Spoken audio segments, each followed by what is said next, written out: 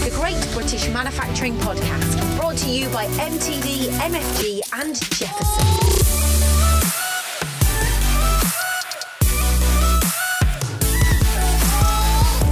Hello and welcome to this week's Great British Manufacturing Podcast, where we'll be doing our best to big up the UK manufacturing sector. We've also got news from the likes of Danfoss, Boeing, Hotel Chocolat and a lot more. We'll also be discussing a new survey conducted by Factory Now member Protolabs. On the show this week will be welcomed Jeremy Waddell, founder and CEO of Cornish Lithium. My name is Joe Reynolds and joining me as always is Stuart Whitehead.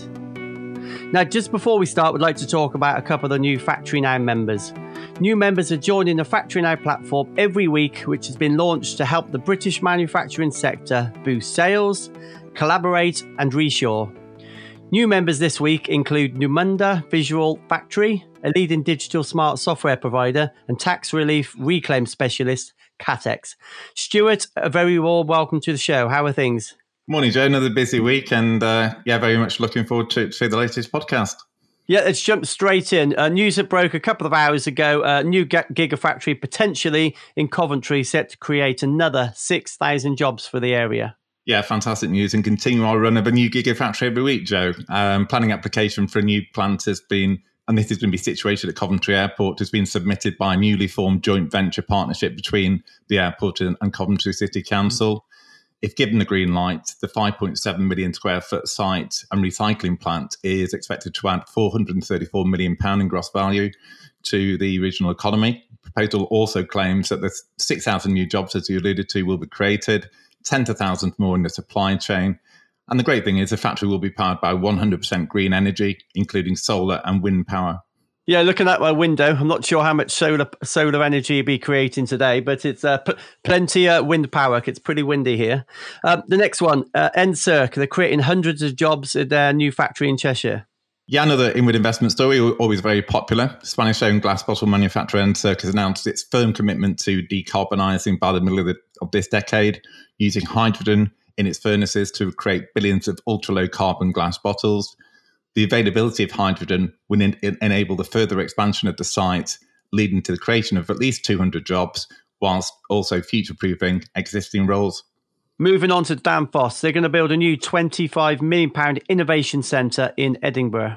Yeah, we've had Spain. Moving on to Denmark. So Danish engineering giant Danfoss has received planning permission from Midlothian Council for a new £20 million innovation centre, which will be located at Shawfair Business Park just outside Edinburgh. And the centre will provide a home for Danfoss teams working on next-generation climate-friendly technologies in hydraulics, digitalisation and electrification, and will also include new manufacturing facilities, set to be operational by the end of next year. At the time of the opening, the company expects around about 110 people to be based at the facility, but this could potentially rise to 200 within 4 years. Fantastic, isn't it? Absolutely fantastic. And the next one is better still. Hotel Chocolat. They're set to create 250 jobs to meet their soaring demand. And it's not just me, Stuart, I must admit. I'm sure there's other people that eat it. No, this was so well received on social media. It always is chocolate. We've talked obviously about Cadbury and other companies in the past, and people can't get enough of it. The British firm is set to create 250 new jobs this year to support its expansion plans. And this really has been driven by online sales, which are set to overtake store sales for the first time in the firm's history. Online sales were just around about 15% of the total business just 3 years ago, but will hit more than 50% this year. So incredible growth. As a result, sales are expected to beat expectations. Store sales have returned to pre-pandemic levels. And plans include a fourth truffle making line and a new production line for its home hot chocolate machines at its factory in Cambridgeshire. I didn't know they made those. Maybe I'll get on the waiting list for a homemade chocolate machine. Well, we'll just keep mentioning them. I'm sure they'll send us one. Yeah, good idea. So before we move on, Stuart, I'd like to take a brief pause in the positive UK manufacturing news. There's plenty more to come. But before we move on, I'd like to introduce Jeremy Waddell, founder and CEO of Cornish Lithium. Jeremy, a very, very warm welcome to the podcast. If we can just kick it off, can we learn a little bit about you, your career to date, and your current role and responsibilities, please? Thanks, Joe. Yes, my career to date, really, very importantly, I started off my life as training as a mining engineer in Cornwall at the Camborne School of Mines, which is the UK's premier mining training facility. And then that really gave me that grounding in mining engineering, and also to Cornwall and a lifelong love of Cornwall.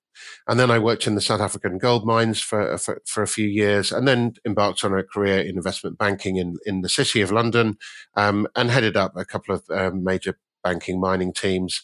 And then in 2016, I started thinking about the massive changes that would come as we move towards electric vehicles, particularly the raw material demand that would bring in lithium and in other commodities.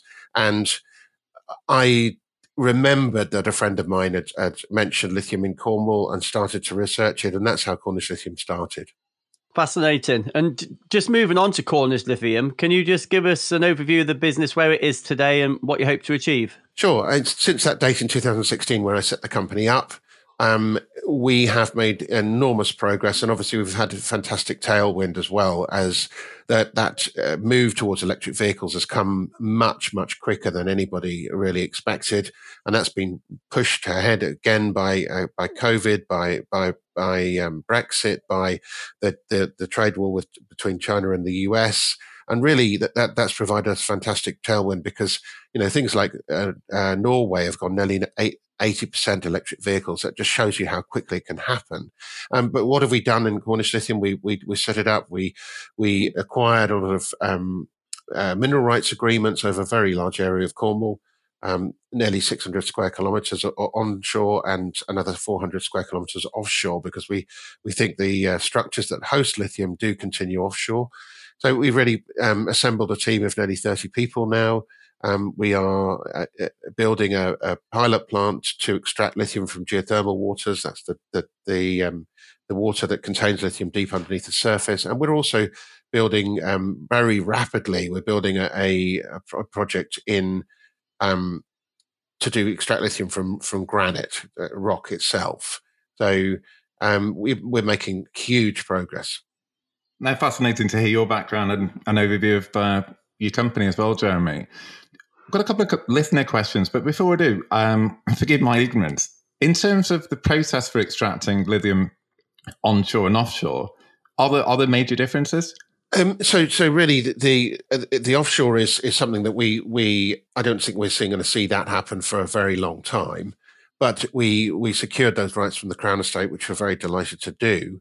But I think that for the moment, the exploration and extraction will be focused onshore, and the process is ready to drill down into geological fractures that contain lithium enriched fluid. Why is it there in the first place? It's there because the granite that underlies Cornwall extends all the way from Dartmoor in the east to the Isles of Scilly in the west. That is one huge blob of what was formerly molten lava, and it went away with it cooled very, very slowly over millions of years ago. And that rock, that granite rock, is enriched in lithium. It's one of only 5 massively, very large scale lithium enriched granites in the entire world, according to the United States Geological Survey. And really that granite has been heavily fractured naturally by geological processes over the last 300 million years. And the water that's circulating through that granite is leaching lithium out of it. And hence you're getting lithium in solution. So what we do is we drill into those fractures, we pump it up to surface, we put it through what's called a direct lithium extraction plant, which is really a big chemistry set. It uses a filter cartridge very similar, but obviously on a much larger scale, to your Brita water filter cartridge in your water jug. That particular filter it extracts the lithium from the brine, and then we put the brine back underground. That process was very novel and very new when I started this company off, but now we've assessed over 20 different technologies that can do that. We've had 2 pilot plant or test plants on site over the last few months. We've been extracting lithium from the water, albeit on a small scale, but pioneering towards a much, much larger scale plant. And really, really excited about what we see both from water where we've sucked it out from shallow depths, that's about 1,000 meters, and also from the deep geothermal project, which has been drilled down to 5.2 kilometers, quite a staggering number when you think about it. So, we're really excited about that. And obviously, direct lithium extraction has now become very much more mainstream. If you look at projects in Germany and in California and across the US, those are very similar to what we're doing in Cornwall. No, thanks for explaining that. And as I said, a question from a listener, and more than one listener has asked this question. What exactly is lithium, and which industries is it most commonly used? So lithium is a sort of white silvery metal. It's the third element in the periodic table. It's the lightest metal by a long way. It's also one of the most reactive metals, and the reason it is so special is that it can be charged and recharged very quickly. It has a spare electron which which enables it to have that unique high chargeability, but also, and most importantly, lightness. So for an electric vehicle, obviously you've got to keep the weight down. We don't actually use lithium in the battery itself, although that is coming, that we will move to solid state lithium batteries, which and hold the charge even better. But for the time being, the lithium ion battery, which was first developed in the UK in 1981 and then commercialized by Sony, is now obviously being built into electric vehicles. The chemical that goes into that is lithium carbonate or lithium hydroxide, really a white powder, both of which we've successfully produced from both our geothermal water and our hard rock project in Cornwall on a small scale, but we know still very encouraged about that. But it's basically a white powder that goes into the battery manufacturing industry, and most of lithium at the moment is used in ceramics and in glass, such as your Pyrex jug, your induction cooker hob. But increasingly, though, that lithium is going into electric vehicles. So most lithium going forward, by far the most lithium demand will come from electric vehicles and very importantly, battery power storage. So obviously with sustainable power, wind power, solar power, then they're not always on. They're intermittent power sources. And if you can put them into a very large lithium-ion battery, you can actually store that power and then get access to it very, very quickly.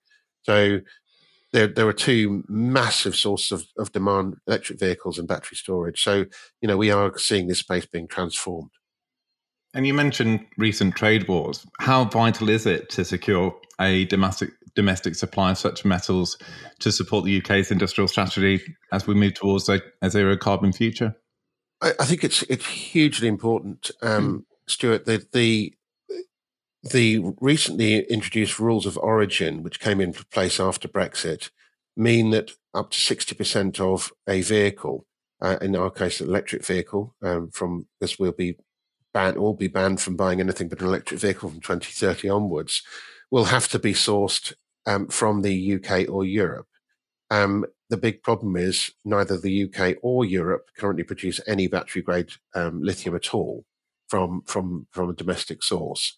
So in order to meet that 60%, it's going to be very difficult without a domestic source of lithium.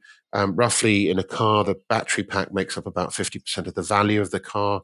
And of the battery pack, about 30% or more of that is made up by the value of the raw material. So to get to 60% of a vehicle being sourced from the EU or Europe, in my view, necessitates a domestic source of supply. So really, it is hugely important for the UK to have that source of supply because the automotive industry, directly and indirectly, currently employs about 800,000 people in the UK. Now, if we lose that industry, that is catastrophic for the UK. In fact, I think it is our biggest export by value, and it really would be catastrophic for the UK economy if we were to lose the automotive sector, and really, a secure, sustainable supply of lithium and other battery metals will make a huge difference to the UK economy. Every ton of lithium that we can produce here is a ton that we don't have to import from, say, China or elsewhere. So massively important industry for the UK going forward. And final question for me, another submitted question. Reportedly, lithium producers globally are struggling to meet demand, driven, as you say, by the growth of electric vehicle manufacturing across the world. How can this imbalance between supply and demand be resolved? And can it be resolved in a timely manner? I think that we definitely are in a supply-demand deficit now. We were in a surplus for the last couple of years, and we saw lithium prices drop from $21,000 a ton to nearly $6,500 a ton, which is catastrophic for the lithium industry. And really, that caused a lot of new projects not to be built. That situation is now dramatically reversed as we have gone to much, much faster electric vehicle adoption than anybody expected. And as I said earlier, Norway is a good example of that, where you've got 80% electric vehicle adoption in roughly 3 years. So that supply is going to have to come from somewhere. At the moment, the global industry produces around 400,000 tons of lithium carbonate equivalent, or lithium carbonate. We expect that demand to rise. Sorry, that was the supply. We expect demand to rise to over 2 million tons in the very foreseeable future, in the next 10 years or so. And the answer is simply that at the moment, as currently set up, the global mining industry will not be able to reach that number. And that's really caused the automotive industry to wake up. It's fine to be building mega factories and building cars, but if you don't have the supply, that could severely constrain the adoption of electric vehicles, or the manufacture of them. So it is a really big issue. The biggest problem is that a lot of people say, "Oh, yeah, well, lithium is an abundant element." Well, it is, but it's not economically. It's not abundant in terms of economic sources. Economic sources are very, very difficult to find, and particularly in some situations in Europe. Those potential deposits are constrained by geography or population or other considerations. So it is a huge challenge for the mining industry, or the mineral extraction industry, as I prefer to call it, to actually rise to this challenge and build enough capacity. So the Faraday Institute, which is the government body which forecasts demand for the UK, is forecasting that by 2035, Britain alone will need 75,000 tons of lithium carbonate equivalent, which, put it in context, is a very large, like 1/5 of total global supply right now. So we are facing a big issue. Yeah, it's fascinating, Jeremy. Fascinating conversation. My next question, it's kind of twofold, really. And I don't know if there's an answer, but how much lithium is available globally? You know, how much have we got, and how long do we think it could possibly last? Probably more importantly, Cornish lithium, clearly Cornwall. How much do you think is available in Cornwall, and what percentage of the UK demand could that manage? Okay, thanks, Joe. The availability of lithium in the world is potentially very large, but as I said before, is that lithium economic? It's probably a case that there's probably lithium in my garden in London, but is it being mined? Absolutely not, because it's not economic to do so. So there's a lot of lithium in Bolivia and Salt Lakes in Bolivia. There's a lot of lithium in Chile, Argentina, Australia. But can that lithium be mined? And more importantly, can it be mined in a sustainable manner without damaging the environment? And obviously, that currently in Chile, some of that lithium extraction is depriving communities of water because they're evaporating that water to extract the lithium. So huge amounts of water being used in there, which contrasts very strongly with what we're doing in Cornwall, which is a direct lithium extraction method, not an evaporation method. And in, say, Australia, you've got rock being mined there that's then sent to China for processing with fossil fuels. That's not exactly the most environmentally friendly way of doing it. So it's a two-edged, it's a double-edged sword. You've got to extract a lot of lithium in an economic manner and do it in a sustainable manner. And that's the challenge that the world faces. In Cornwall, we are at the moment very aware of how this lithium why the lithium's there. We believe it occurs over a very, very large area indeed. Hence, we've secured a lot of mineral rights because we think that the opportunity is large. At the moment, we are prepared to say that we could produce around 10,000 tons a year from our project in Cornwall, our hard rock project. There's another company called British Lithium, which has said they're going to produce 20,000 tons a year. So, that gets us up to about 30,000 tons. Contrast that with what the demand of 75,000 tons. We're still nowhere near there. But from our geothermal brine operations, we think we could produce quite a bit. But at the moment, we don't yet know exactly how much there is and how long it would last. But we do think there is a lot, and it will last for a long time. And that industry will grow quite dramatically over the next 10 years. And you mentioned about sustainability before, and I think that's key in this, isn't it? So I want to talk about sustainable extraction and what technologies are available to do it. Basically, sustainable. And also, if you use different extraction methods, does that mean there's different qualities of lithium, or does it not matter? The quality of lithium matters enormously. It is the most important thing of all, because lithium, as we said earlier, lithium's a metal, but the actual product that goes into batteries is lithium carbonate or lithium hydroxide. Those have to be battery grade, and that's a chemical. It's not a commodity. It's very much a bespoke chemical that has to be ultra pure. If there's too much magnesium, for example, the battery won't charge very quickly.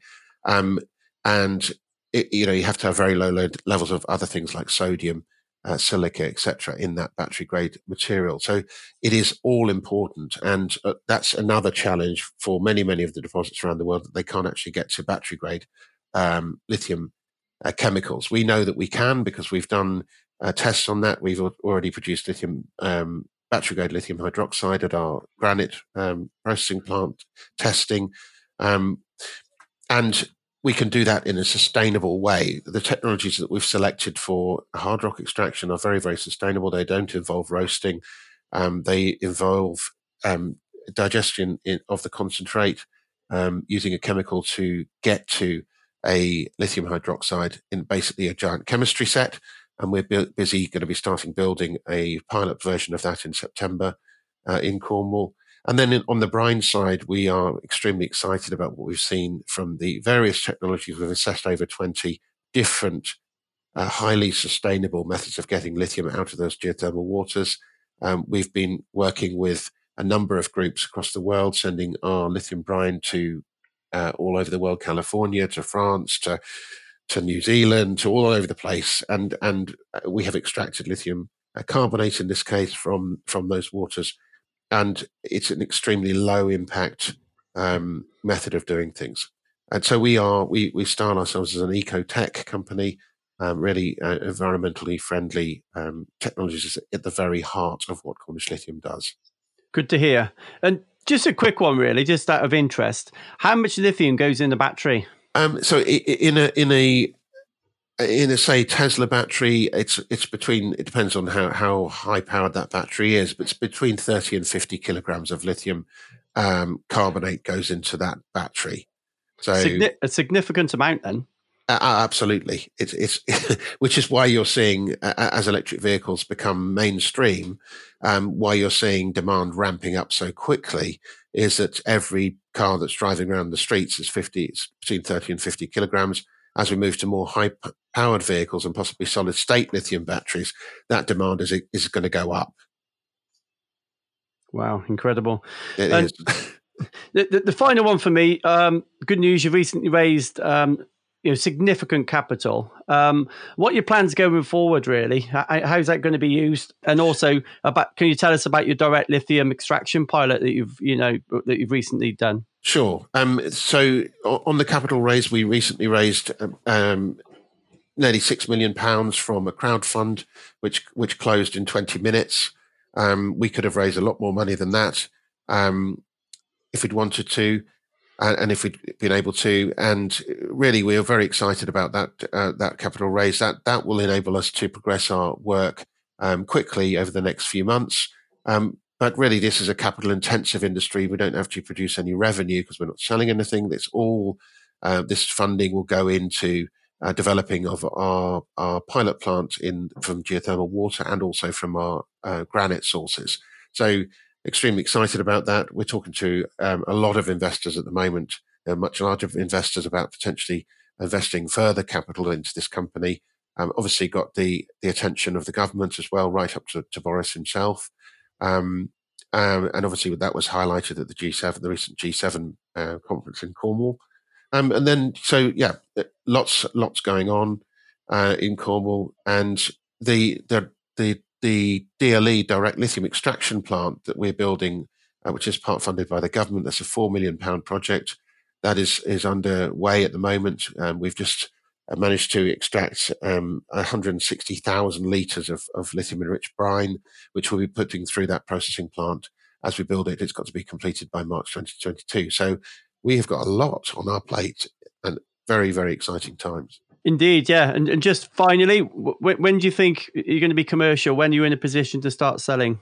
We think, Joe, that we'll be able to produce commercially we're aiming for 2025, because Cornwall has got a unique advantage of having the right geology, but also, very importantly, a lot of infrastructure associated with the mining industry, both current and former. Obviously, people will probably be aware that Cornwall's still the host to a very large China clay industry, which has railways and ports and all the facilities that most miners can only dream of.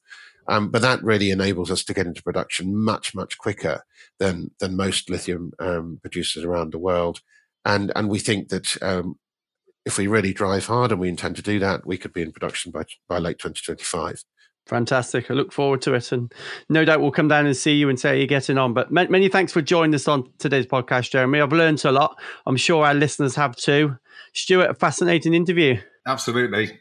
Great to learn. I think you'd make a great documentary, to be honest with you. I think there's a documentary about a gold mine in Scotland at the moment. So hopefully the TV production team will be knocking on your door, Jeremy. Excellent. You'll be very welcome to come and visit anytime. And thanks for your time, Joe and Stuart. Another fascinating guest on this week's Great British Manufacturing Podcast.